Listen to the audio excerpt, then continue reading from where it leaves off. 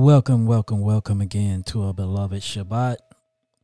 On this most holy day, we want to start by giving praises to our King, our Creator, the Most High Yah, and His Son Yahusha, the Hamashiach, who died for our sins so that we may have eternal life.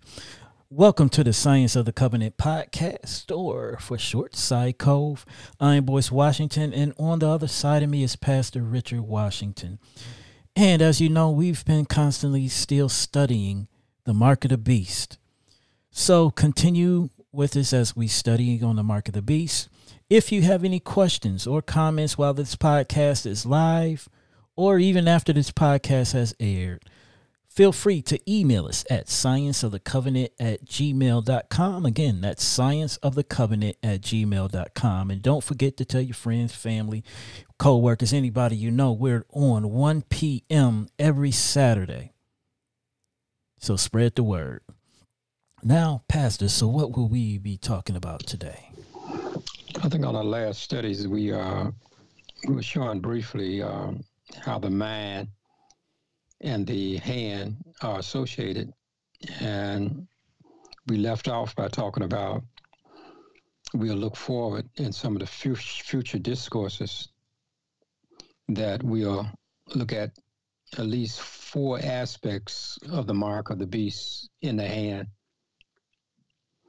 Now, when we consider the mark of the beast in the forehead, we looked at some aspects, but now we are particularly looking for the mark of the beast in the hand. And we want to saw 4 more aspects on that.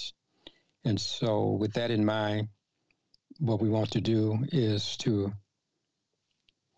be able to identify those 4 areas. Let us pray before we go into our study. Eternal Father, as we pursue the aspects of the mark of the beast in the right hand, that we may have an understanding, oh Heavenly Father, that can help us to be able to not only identify the mark, but also to be able to know that that is not the mark for the true follower of you. And that as we have your seal, oh Heavenly Father, then the mark has no place within us. So bless our discourse, bless those who listen, and most of all, help us to apply that which we get, that we can be the better for you. These blessings we ask in the name of Yeshua, the Messiah, and for his dear sake we do pray. Amen. Amen. And amen. Amen. Okay, in order to get started, we want to turn to a text found in the book of Genesis. We want to go to Genesis chapter 2. And in chapter 2, we want to look at verse number 7. Now here in Genesis chapter 2 and verse number 7, it reads, "And Yah Elohim formed man of the dust of the ground and breathed into his nostrils the breath of life, and man became a living soul." So when we look at this particular passage or text of scripture, it's pointing out that man was made from the elements of the ground. And then once he was shaped and formed and all of the bodily organs were in place, Elohim breathed his breath into man, and man became a living soul.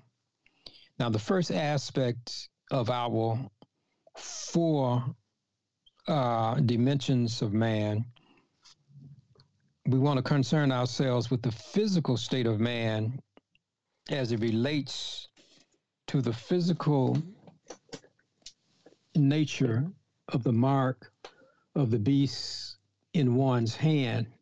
So we want to look at the physical aspect first. And we will refer to this part of our study as the physical mark of the beast in the hand. And when we talk about the hand, we talk about the right hand. But when we talk about the right hand, we've already studied that it means it's not necessarily just talking about the position of the right hand, but what the right hand stands for is authority and loyalty. So when we put our hand on the Bible and swear as a witness, and when officials in the state government put their hand upon the Bible, they put the right hand up there because it's signifying their loyalty to something. So when we talk about the mark of the beast in the right hand, we talk about loyalty and recognition of the beast. And then when we get that mark, that means we are loyal to him. And so the first aspect that we want to deal with in the physical mark of the beast is what we call the physicality of the mark in the hand. The physicality, that's PHYSICALITY, physicality of the mark in the hand. In the text that we are focusing upon in Genesis 2:7, it states that man was made of the dust of the ground, which means that there is a physical part of man that has to be catered to. Because of the physicality of man's being, there's what we call man's physical appetite. In his appetite, there are two cravings he has. These two cravings are caused by a physiological hunger and a thirst. The hunger is a desire for physical food, and the thirst is a desire for physical water. It is these cravings of the appetite we want to examine in this study. We will refer to these two cravings as respectively as the hunger and the thirst cravings. We call them the physical hunger and the physical thirsting. These are the cravings for the human. So when we look at the physical hunger or the physical cravings, the first one is the physical hunger. And the physical hunger craving is the experiencing of a physiological hunger which produces a desire for physical food. How does the physical hunger relate to the mark of the beast in one's right hand? When we consider the fact that the physical hunger is one of the strongest biological needs of a carnal being, when one's biological nutritional need for food is not met, it can produce an ideal situation to yield to receiving the mark of the beast.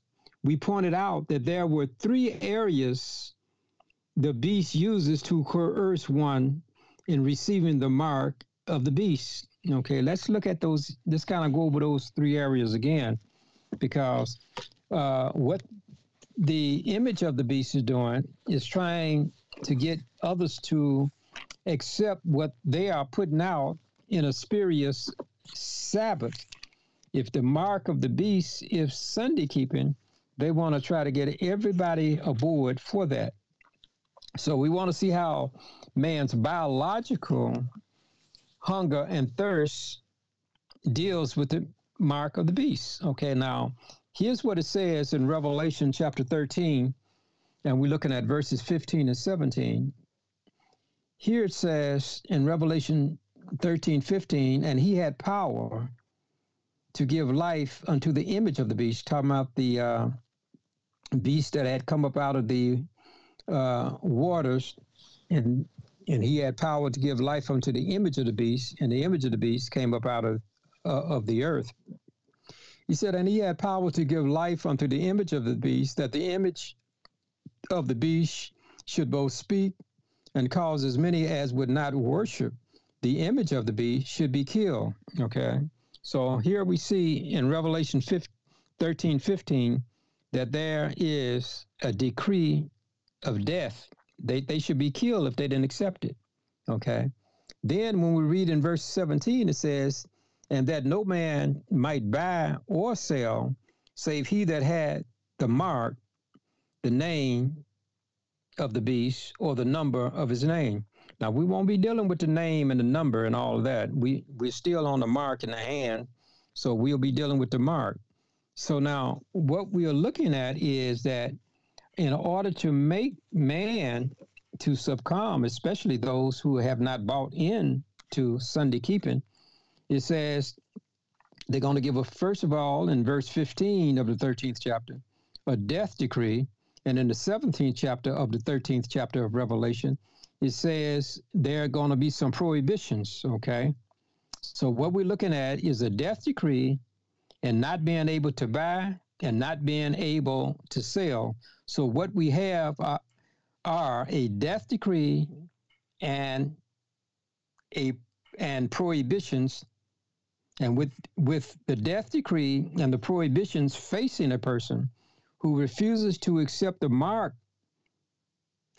mentally, one might choose to accept the mark in one's hand.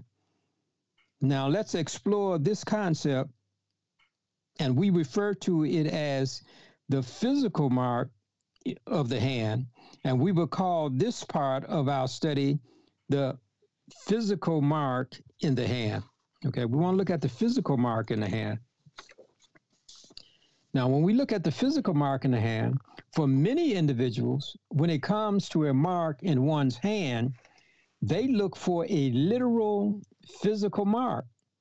This physical may be something that will be done. However, for our studies, we aren't concerning ourselves with this type of mark, even though many people say it's going to be a physical mark.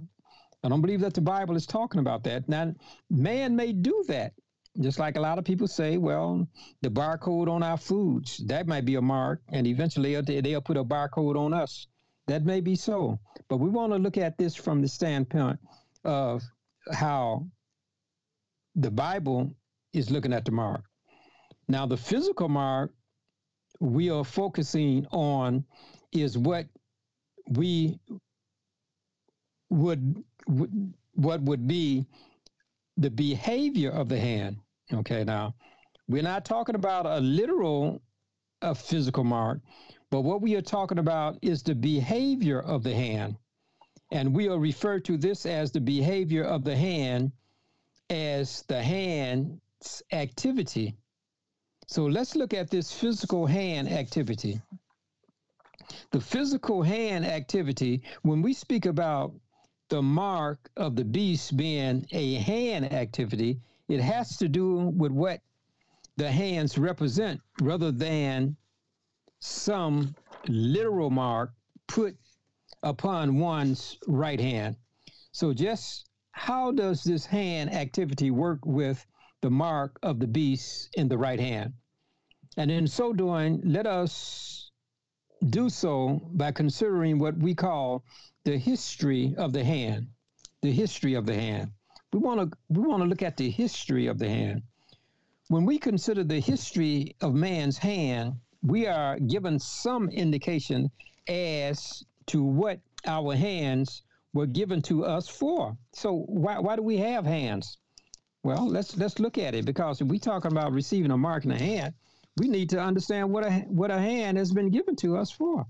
So we go back to the book of Genesis, and we go back to the 2nd chapter of Genesis, but this time we want to use verse 15, Genesis 2:15. Now here in the 15th verse of Genesis chapter 2, it reads, "And Yah Elohim took the man and put him into the garden of Eden to dress it and to keep it." So there was two things that he was to do in the garden. He was to dress the garden and to keep it. Okay. So here in this text, it is pointing out to us that Elohim put Adam into the Edenic garden to dress and to keep it. It would be rather reasonable to say that if Adam was to dress and keep the garden, that he would use his hands to do so. Moreover, after man transgressed the covenant of Elohim by partaking of that which was forbidden, Elohim said in Genesis chapter 3, let's turn to Genesis chapter 3. And here in Genesis chapter 3, and we're looking at, let me see, we're looking at chapter 3, and we want to consider a few verses there. Now, we can start at verse 17. Now, notice what it says here. It says, and unto Adam he said, because thou hast hearkened unto the voice of thy wife, and hast eaten of the tree of which I commanded thee, saying, thou shalt not eat of it. Cursed is the ground for thy sake, in sorrow shalt thou eat of it all the days of thy life. Thorns and also thistles shall it bring forth to thee, and thou shalt eat the herb of the field. In the sweat of thy face shalt thou eat bread till thou return unto the ground, for out of it was thou taken, for dust thou art, and unto dust shalt thou return. Now, what we are experiencing here is that before sin, man was working with his hands in order to dress and keep the garden. And after his transgression, we find that Elohim is telling them that because you have transgressed, then you will have to till the ground by the sweat of your face. So what we see here now, the same hands that labored prior to sin is the same hand that is laboring in the ground with the thorns and the thistles after transgression. So again, we can logically deduce from this passage that in providing himself with bread or food to eat, he would do so by using his hands. Here we could see that our hands were used for toil and labor. So when we talk about the hands, we're talking about our toil and labor. We're not necessarily talking about a literal mark. We're talking about the behavior of the hands. Even though our hands were given to us for labor, Yah tells us in the Decalogue that we should labor 6 days and rest on the seventh day, which is the Sabbath. And we read this in Exodus chapter 20, verses 8 through 11. We read it in Deuteronomy chapter 5, verses 12 through 16. So here we have Elohim telling us to abstain from labor on this Shabbat for at least 2 basic reasons. First, he tells us to abstain from labor because no work should be done on the Shabbat. Shabbat is a holy day, and there should be no labor performed which is of a secular nature. Secondly, we have to abstain from physical labor because Yah himself, who brought forth all physical things into existence, abstained from his physical labor. Keep in mind also that Yah's holy Shabbat is his seal. And he doesn't want any of those of us who have a seal to be working on Shabbat. Just as the seventh day is Yah's seal, even so is the first day is Satan's mark, of which he passed down to the beasts, of whom he passed down to the image of the beast, and the image of the beast makes laws which prohibit, working labor on the first day. Here we find a parallel between the seal of Yah and the mark of the beast. What we notice is that the image of the beast not only singles out a day for worship as Yah did, but they also imitate Yah's behavior of abstaining from labor on their pseudo-Sabbath as Yah did on the true Sabbath. As we consider this aspect of abstaining from work on the Shabbat by the image of the beast, the mark is a behavioral mark in the sense that one would follow a behavioral practice of doing something Yah hasn't ordained, but what man has given credence to. And as we've pointed out, Sunday keeping doesn't become a mark until it is coerced upon a person. And how does the image of the beast coerce one to get the mark of the beast in one's right hand? It is by confronting one with a death decree and by prohibitions of being able of not being able to buy and sell. That's what he coerces us to do. He tells us how we are to use our hands, how we are to labor and to work. How does he coerce us?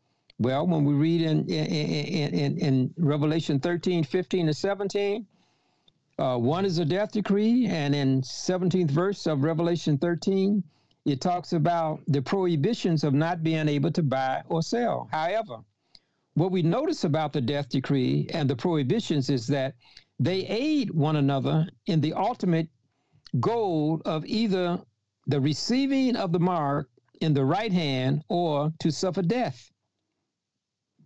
You see, if you can't buy or sell, then that means you can't maybe get the food or the nutrition you need. That's going to lead to death. And then they have also a death decree. So the death decree points to the prohibitions, and the prohibitions points back to the death decree. So either way, if you don't receive the mark, you're going to either receive death or you're not going to be able to buy and sell, and eventually you will have death. And that's the way a lot of people see it. And so that's coercing them to receive the mark. Consequently, what we are observing is that the mark of the beast in one's right hand, which is being forced upon individuals by passing upon them a death decree on one hand and not being able to get the necessary things one needs to survive because of the prohibitions of not being able to buy or sell. On the other hand, and as we can plainly see, both the decree and the prohibitions are designed to confront one with death.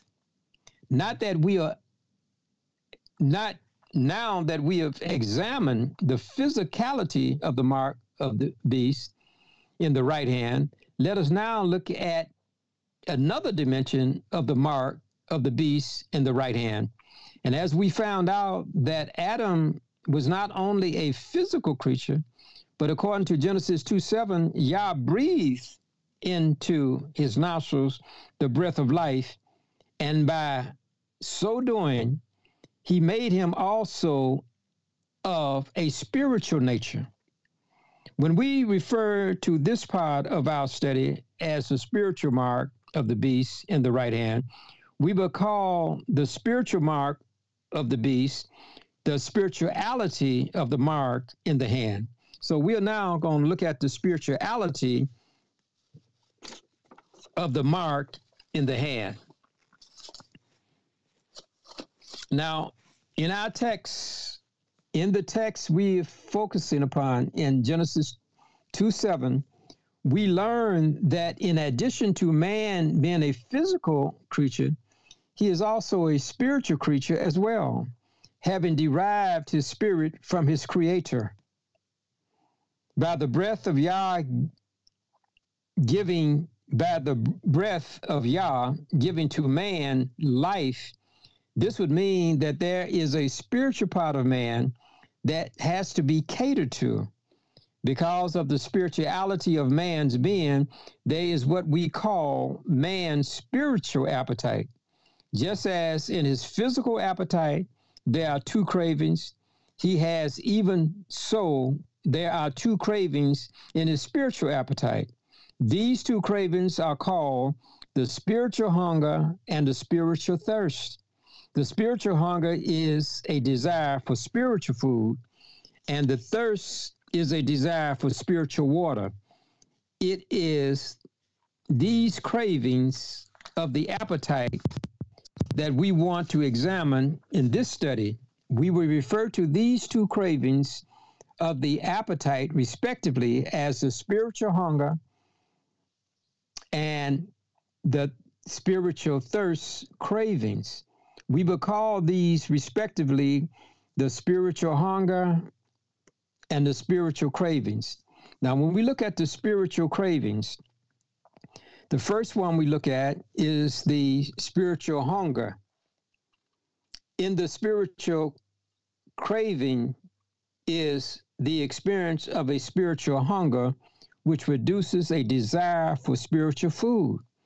How does the spiritual hunger relate to the mark of the beast in one's right hand? When we consider the fact that the spiritual hunger is one of the greatest spiritual needs of a spiritual being, when one's spiritual nutritional need for spiritual food is not met, it can produce an ideal situation to yield to receiving the mark of the beast. We pointed out that there were 3 areas the beast uses to coerce one into receiving the mark of the beast, namely a death decree, a prohibition to buy, and a prohibition to sell. So what we have are a death decree and prohibitions which support one another. The death decree looks to the prohibitions to bring about death, and the prohibitions look to the death decree to bring about death. With the death decree and the prohibitions facing a person who refuses to accept the mark spiritually, one may choose to accept the mark in one's spirit in violation to the Holy Spirit's promptings not to accept the mark. Let's explore this concept in what we refer to as the spiritual mark of the hand. We will call this part of our study the spiritual mark in the hand. So let's see what the spiritual mark in the hand is. For many individuals, when it comes to a mark in one's hand, they only look at a literal physical mark. As we pointed out, there may be some kind of physical mark that may be rendered. I don't know. It may be. However, for our studies, we aren't concerning ourselves with this kind of mark.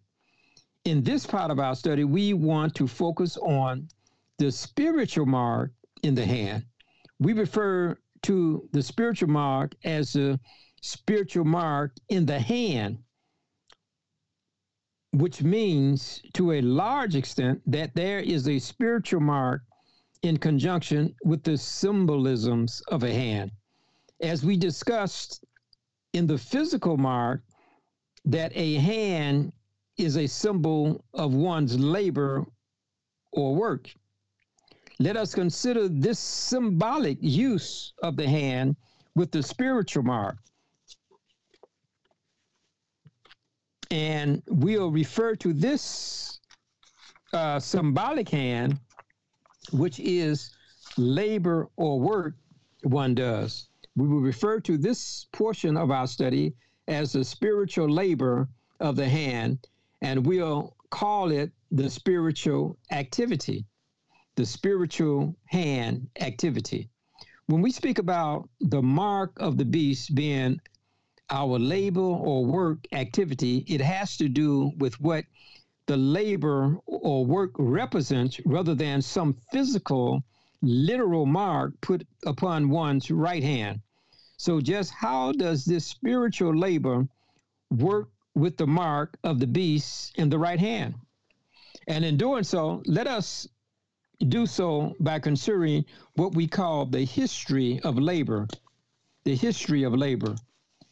When we go back to Genesis chapter 15, well, go back there, Genesis chapter 3 and verse 15, and we want to look also at Genesis 3:19. When we consider the history of man's labor, we are given some indications as to what our labor was given to us for.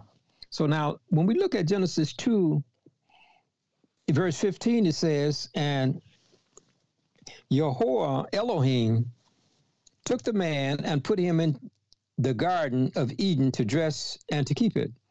So again, we reiterate the fact that his labor was to dress and to keep the Garden of Eden. That was what his labor was to do. And then when we look at Genesis chapter 3 and verse 19, here it reads, it says, in the sweat of thy face shalt thou eat bread till thou return unto the ground, for out of it wast thou taken, for dust thou art, and unto dust shalt thou return.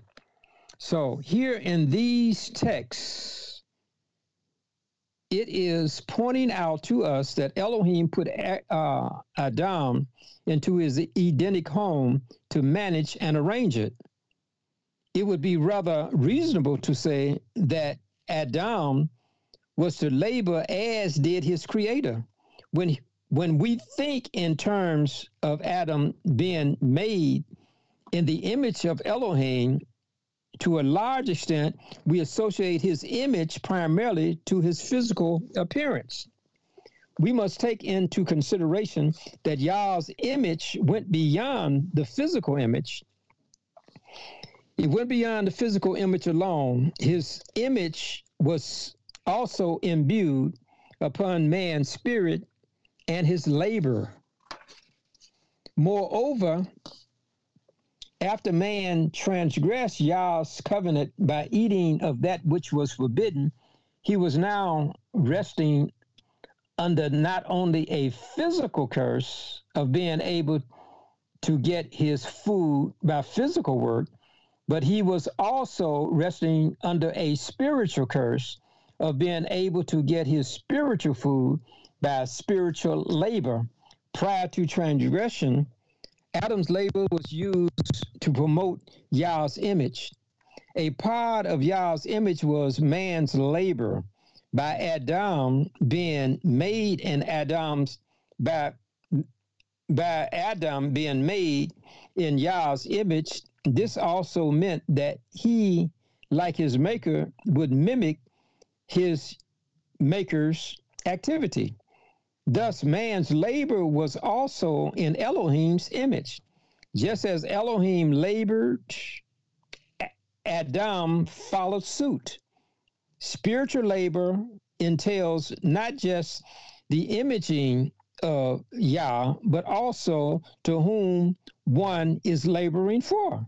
So when Adam was in his image, he was in the working image and the laboring image of Elohim as well. And it shows that when he was laboring, he was not only laboring just to labor, but he was reflecting the image of his creator in laboring. And he was not only doing that, but he was also showing that he was in harmony with what Elohim wanted him to be in harmony with. So Adam not only carried out his labors like his maker, but also for his maker.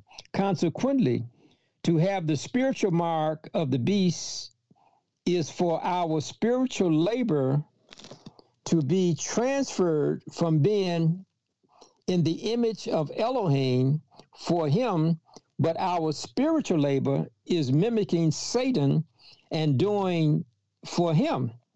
When one abstains from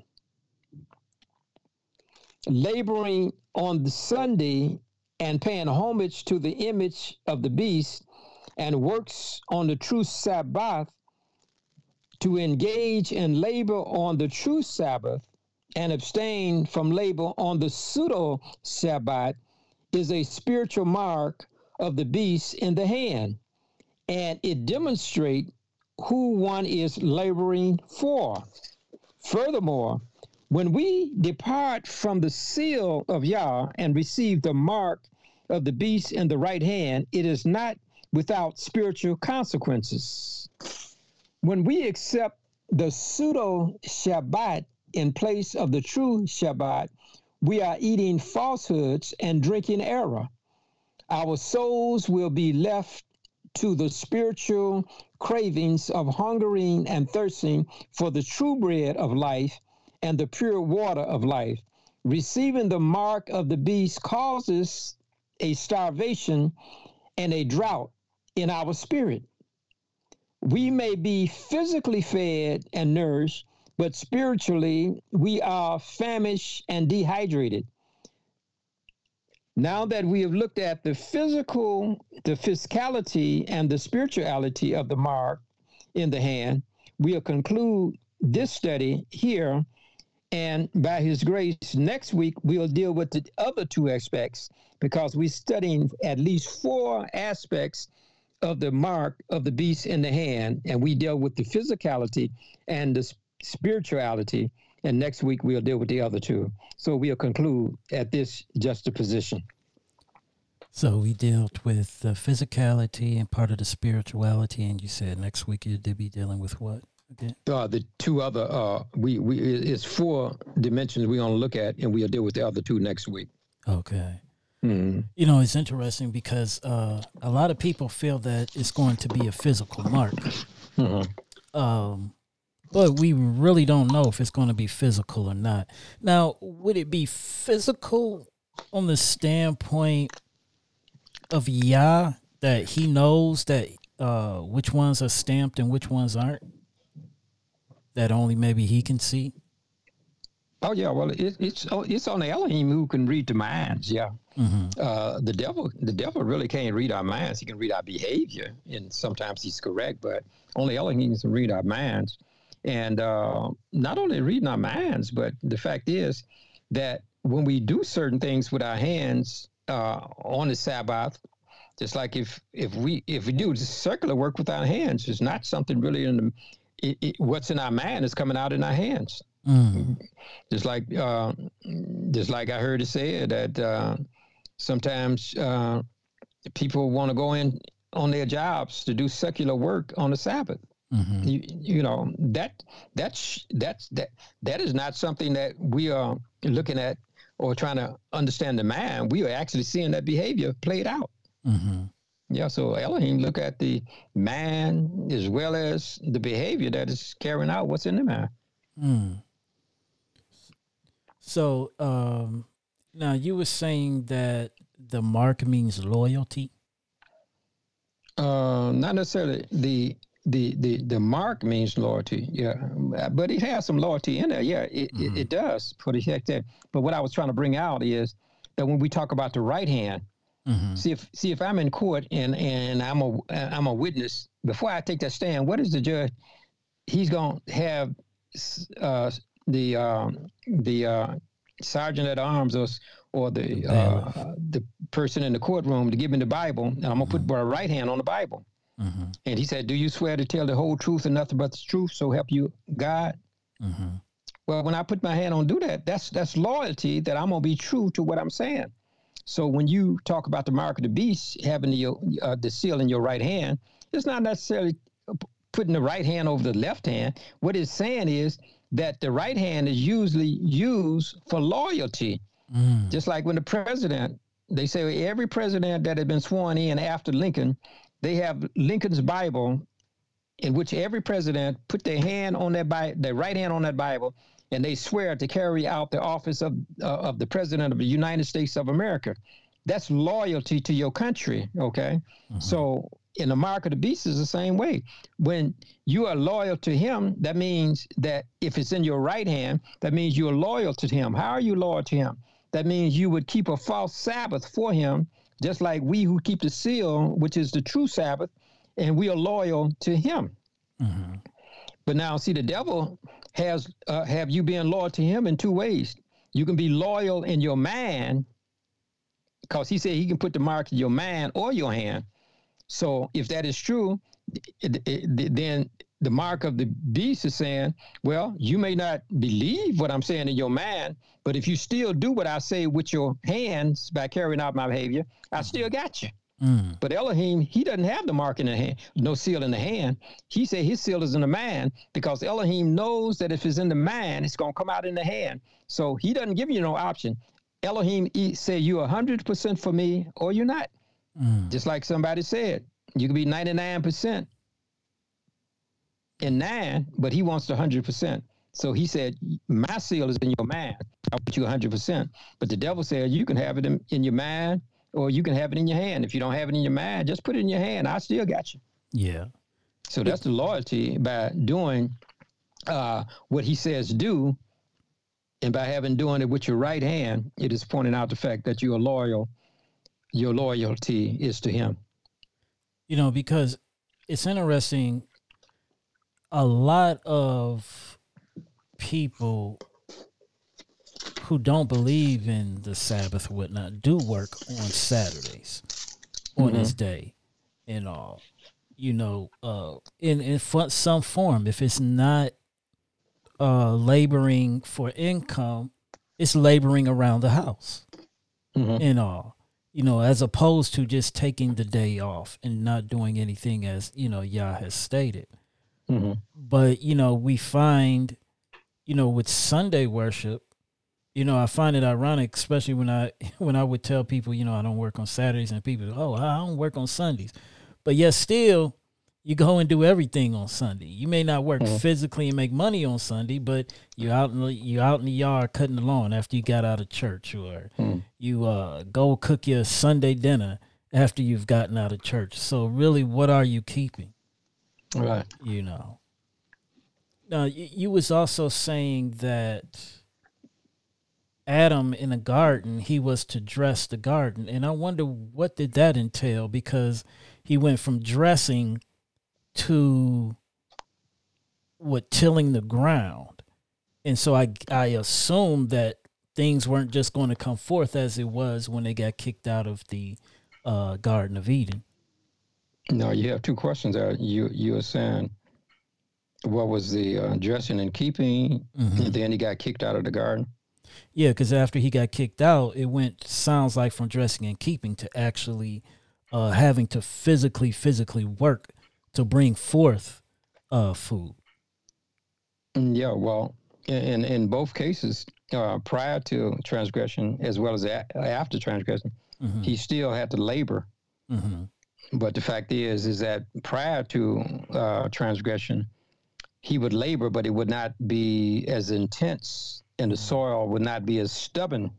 Mm-hmm. And what you say, what did it dressing and keeping involve? Well, what it involved, just like if he had a grape, if he had grapevines and he had an orchard of grapes, then Elohim in the garden had grown the grapes before Adam got there. All of that was in there. Yeah. So Adam would have to train the vines and be able to shape and put them in a certain position.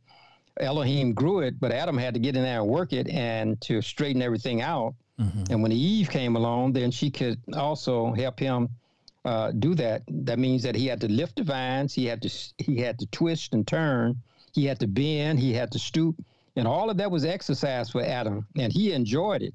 Mm-hmm. It was not strenuous. At the end of the day, he didn't feel all exhausted. But after sin came in, then pretty soon exhaustion came in, because the land outside of Eden was not like the land inside of the Eden. And then when his sin affected the soil, then he had to work harder to try to bring forth, because now he has to deal with the thorns and the thistles. And you know, when you got thorns and thistles, that means that something has gone wrong with the horticulture or with the agriculture. Mm-hmm. And so now what he was doing with the greatest of ease, he now has to sweat, he has to strain, and he has to use more energy. And not only that, each succeeding generation, they live to be about, some of them, the patriarchs live between 900 and 700 years old. But every 100 years that went by, they were getting weaker and weaker, and they would have to work harder and harder to get from the sweat of their brow. So what we're looking at is basically here is that when they started losing strength, then things became more intense for them. So now to train the vines and to deal with the apple orchards and stuff, it was much more strenuous after transgression than it was before. Yeah, and it's interesting because I think, you know, we as a people, we've gotten weaker and weaker since the biblical days. And I think as we continue on until Yah comes, we'll get weaker and weaker. You know, even though now we have a lot of machines to do a lot of the labor for us. You know. Yeah, well, when the Industrial Revolution came in this country, it was to compensate for man's ability and his strength. And this is why we having a lot of things that we now do by machine that we once did, by hand labor. Yeah.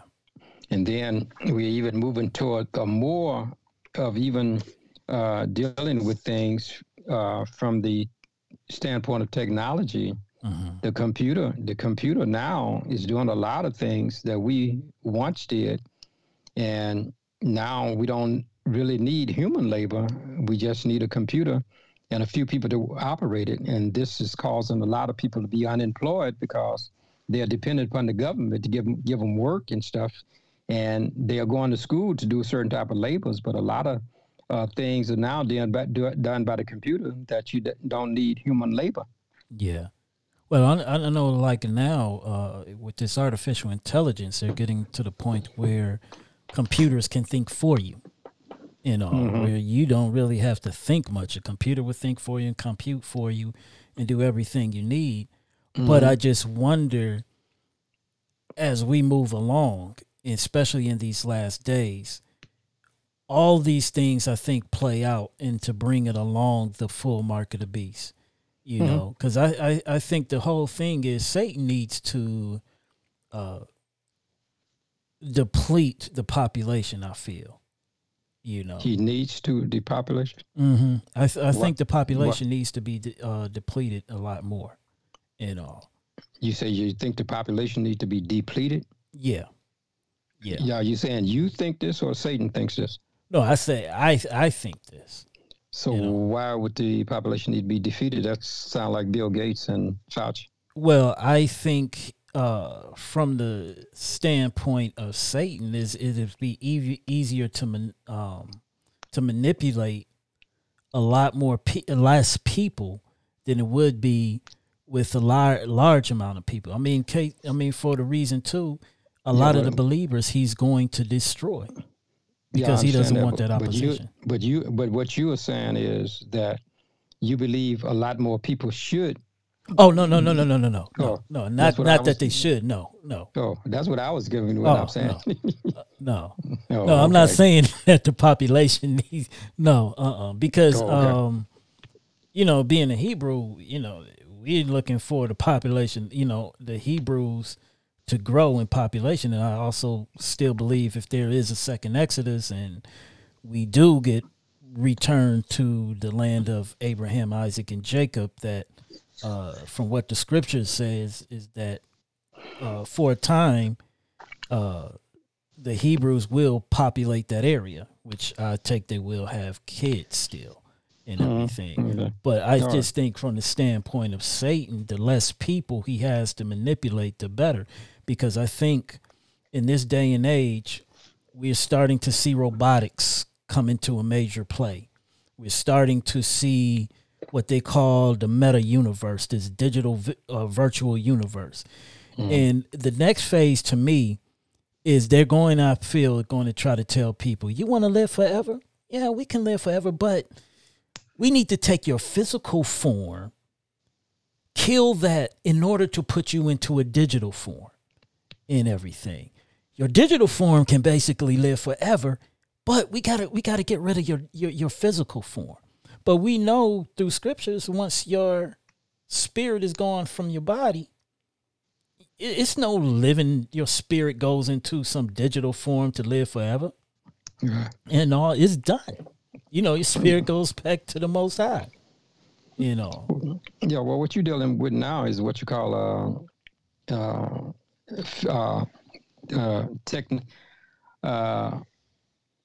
pseudo technology. And that was the same thing that the serpent was telling Eve in the garden, that if you eat this, you won't surely die. Yeah. And at the end of time, in pseudo technology, they'll tell you, well, if you get your spirit and put it in our technology, you'll live forever. And that's the same thing that was told in the Eve, but it's just coming through a different technological form. Yeah. And it, to me too, it kind of harkens back just to recently with the whole COVID vaccine thing. People was told, you get the vaccine, it will prevent you from getting COVID. Then we find out it didn't prevent them people from getting COVID. Mm. You know, they still was able to get it. So, you know, and I have yet to hear anybody come out and say, well, what did you put in me if it doesn't prevent it? What is it about that you put in me that it doesn't prevent what I'm supposed to be getting prevented from? And all.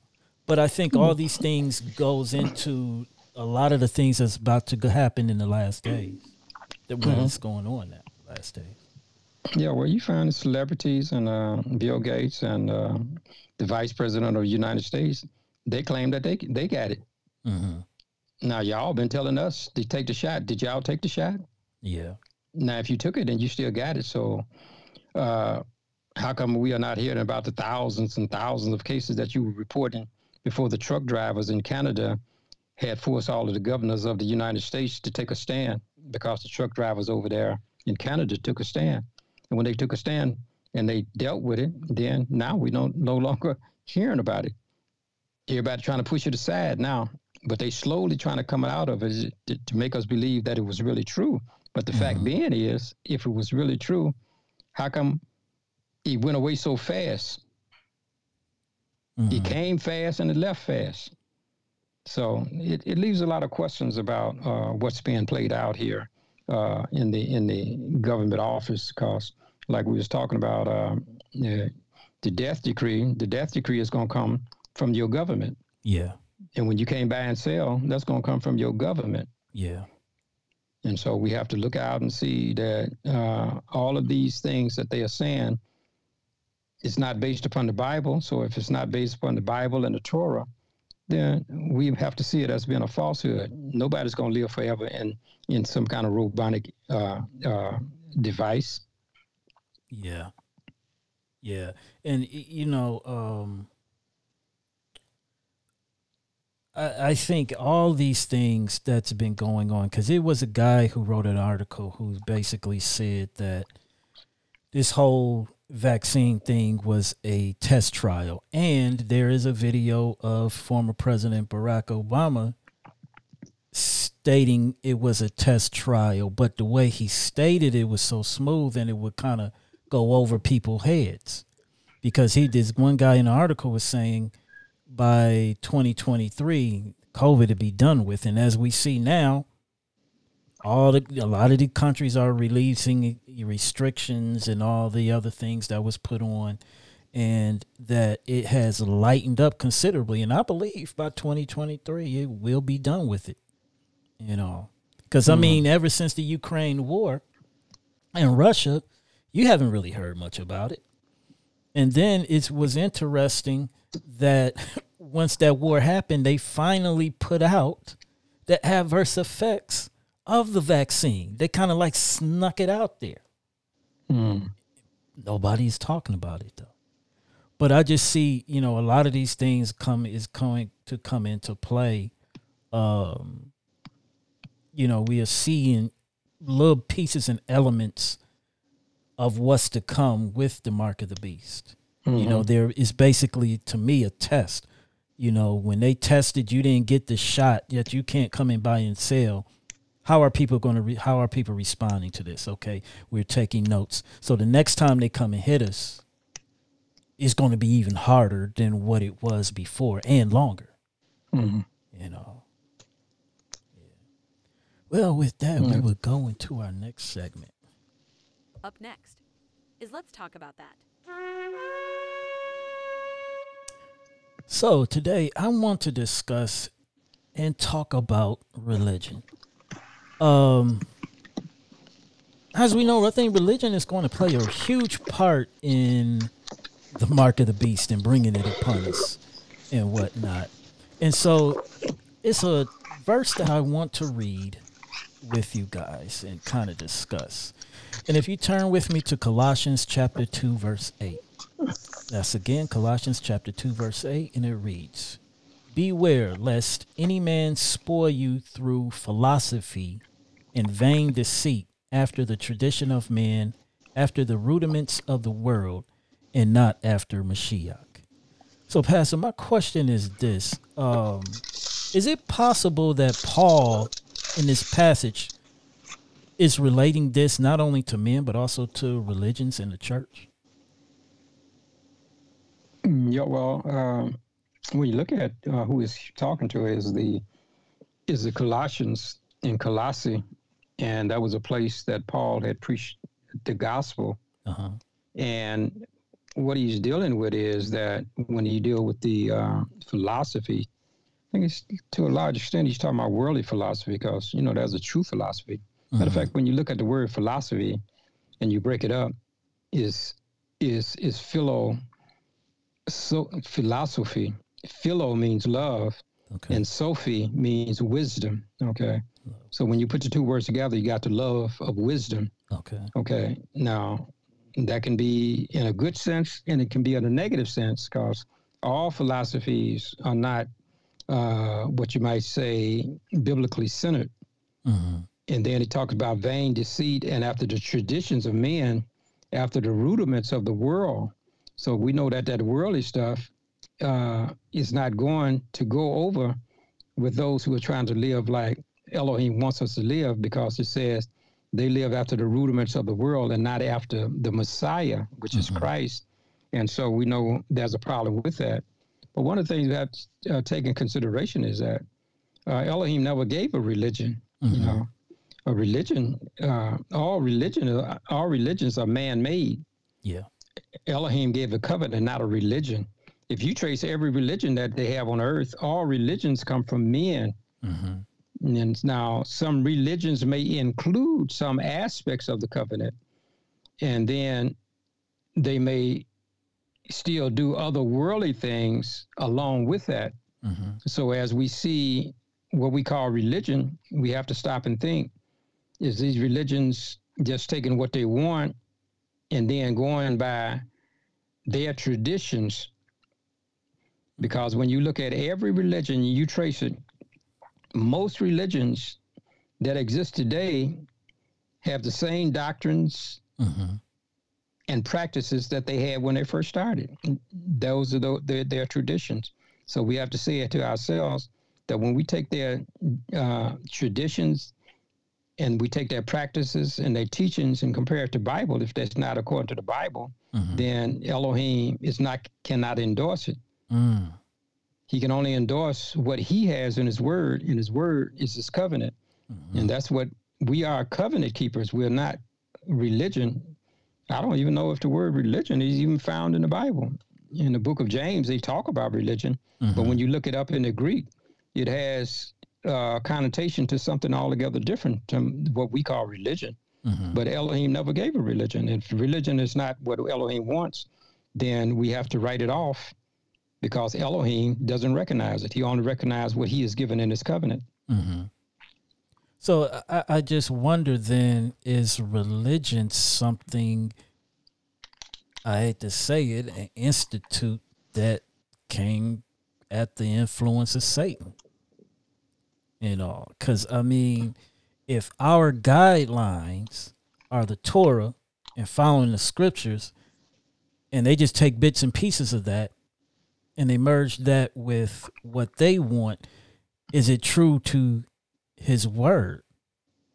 Or can you basically say, if you don't have it all and you're not doing all that the scriptures say to do, is everything technically then just is all false and it's under Satan's rule? Well, I wouldn't look at that as all false, no more than even if you're keeping the covenant, you may not be keeping everything in the covenant.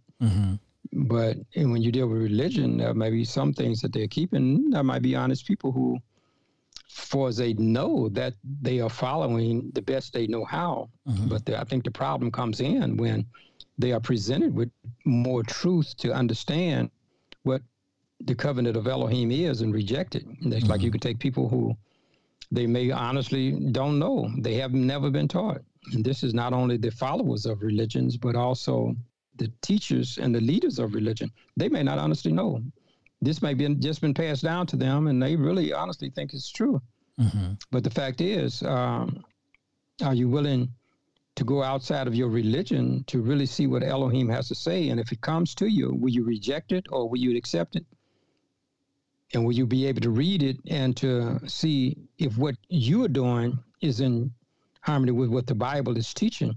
Mm-hmm. Because I know the Roman Church, Romanism, the Catholics, they just tell you straight up, and that they put tradition over the Bible. If the Bible says one thing and they have a tradition, then they'll take that tradition over the Bible. And this is what Paul is addressing somewhat in the 8th verse of the 2nd Colossians, when he says, after the tradition of men. See, a lot of the traditions in the Catholicism, they are traditions of men. And this is why Martin Luther started the Protestant Reformation, is that they protested against anything that was not built upon the word of Elohim. Because he had a slogan that says the word of God and the word of God only. They call it sola scriptura, which means that we stand upon the word of God alone. And he couldn't find a lot of the traditions that the Catholic churches were teaching and practicing. He couldn't find in the word. And so since he couldn't find in the word, he had a discussion with the Catholic Church. And so that he was considered, the father of the Protestant movement. And most of the churches you have here in the world, especially in the United States, they call themselves Protestant churches. So if you're a Protestant, that means you protest. And what are you protesting? You're protesting that you are teaching things in the scriptures that are not found in the scriptures. But the very Protestant churches who claims that they are protesting, they are going along with the Catholic Church in many of its teachings. They may say they are different from Catholics because they're Protestants, but in practice, they're doing the same thing. Because where did they get Sunday keeping? They got it from the Sunday church, but yet and still they are not protesting against it. So how can you be a true Protestant and you accepting the error that they have put out? True. You accepted their feast days like Christmas and Easter and all of that, but you haven't accepted the true festival days that are found in the scriptures. So if you're not protesting for truth, then you're just using the name Protestant to separate yourself. But in practice, you are the same as what the Roman church is. This is why it says you're the image of the beast. So most of the Protestant churches are images of the beast. That's what it is, the image, the Protestant world. Wow. So a lot of these religions is basically the image. They just, taking some, but not all of what they do. But, they still not adhering to what the Torah says for us to do. Right. I just wonder too, and we discussed it previously, how much is it about people actually going and learning scriptures in a religion or church, and how much is basically people is going there to socialize, like in a nightclub? Yeah, well, I think that social dimension is something that we really need when they had the coronavirus out very strong. One of the things that they prohibited was, having fellowship in churches, even though some churches like the Black Hebrews and other congregations that I saw, even in First Day churches, they continued to meet. They didn't even bother about whether or not they were going to get the disease or not. They met. And I haven't heard any outbreak that anybody got anything. But the point that I'm trying to get at is that oftentimes when we have what we call social events in churches, that's good. It's healthy. Because Adam told Adam, even before Eve came, he said, it's not good for you to be alone. And that's why he made a help meeting. But the fact is that when we are meeting just to meet with human flesh and not with Elohim, that's where the problem comes in. If you're a church, you got to have the spiritual element there, not just to have sociality. You've got a lot of social lights in the church, but if they are not using their social gathering to be able to uplift and praise Elohim who created them, it's just a human gathering. That's all it is. But we must come together for socialization and to be able to encourage one another and give testimonies of what Elohim has done, and also to be able to lift up and praise him who has caused us to be able to get the blessings that we get in this life. But to just reduce it just to social gathering and to talk about any and everything outside of what the Torah teaches, that would not be productive for those of us who are striving to be what Elohim wants us to be according to his covenant. Yeah. And, too, I just wonder, is it a case where you have more people that are followers than leaders? Because I believe if a bulk of people were to start keeping the Torah, the covenant, and the feast days, and they see everybody else doing, a lot of people would jump on board because everybody else doing. So I'm wondering, is it, it's more people out here that are more followers than they are leaders? Well, I think that, bears witness that even Yeshua, when he was on earth, he says, wide is the road that leads to destruction, and very many go there. Mm-hmm. And then he said, narrow is the gate that leads to life, and very few go.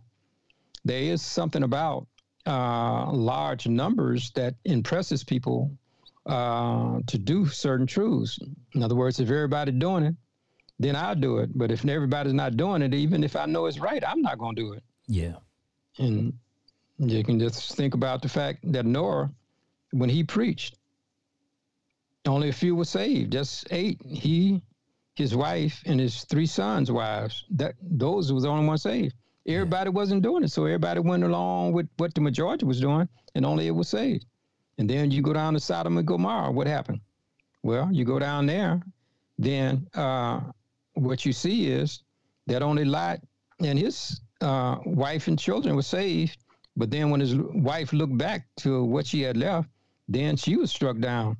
But only a few came out of there. So we have a tendency to measure truth by the numbers, rather than truth by what it teaches that is right in the Word. Yeah. Well, Pastor, can you take us to the throne as we get ready to close out another podcast this week? Okay. Our loving Father, we thank you that we could again talk about the mark of the beast. And as we looked at it as the physical hand and the behavior, Lord, that we perform, not simply a mark or a tattoo or something on us. That's what man teaches, but the Word teaches that it's in the hand, it's in the mind, and the mind governs the hand. We also looked at the spirituality of it and how spiritually, as we look to the mark, Elohim has given us a seal, but through the pseudo type of religions and to the pseudo type of spirituality, we receive the mark by behaving in a way that Satan would want us to behave. So as we look at these truths and assess them through our lives, may the power of the Holy Spirit be able to put the principles of truth within each of us, that we may be the children that you would have us to be. Now, we thank you, Lord, for this service. Thank you for the host. Thank you that the word has gone out, and thank you for each listener. And as we assess these things, oh Heavenly Father, we ask that the power of the Holy Spirit may help us to be what you would have us to be, that when you do come, we can meet you in peace. So continue to bless the sick and the shed in. Bless those who have experienced the loss of loved ones. Bless those, oh Heavenly Father, who have found it difficult to make a livelihood. And for those, oh Heavenly Father, who are on their beds of affliction, that you would continue to attend to each person and give them what they stand in need. And when you have been able to bring us through and to give us the things, Lord, that would make life at its best, and to give us that a more abundant life, we'll look back and give your name the praise, the honor, and the glory. Majesty, dominion, power, and all of the thanks for your wonderful blessings. We pray this prayer in the name of Yeshua the Messiah. And for his dear sake, we do pray. Amen. Amen. And amen. Amen.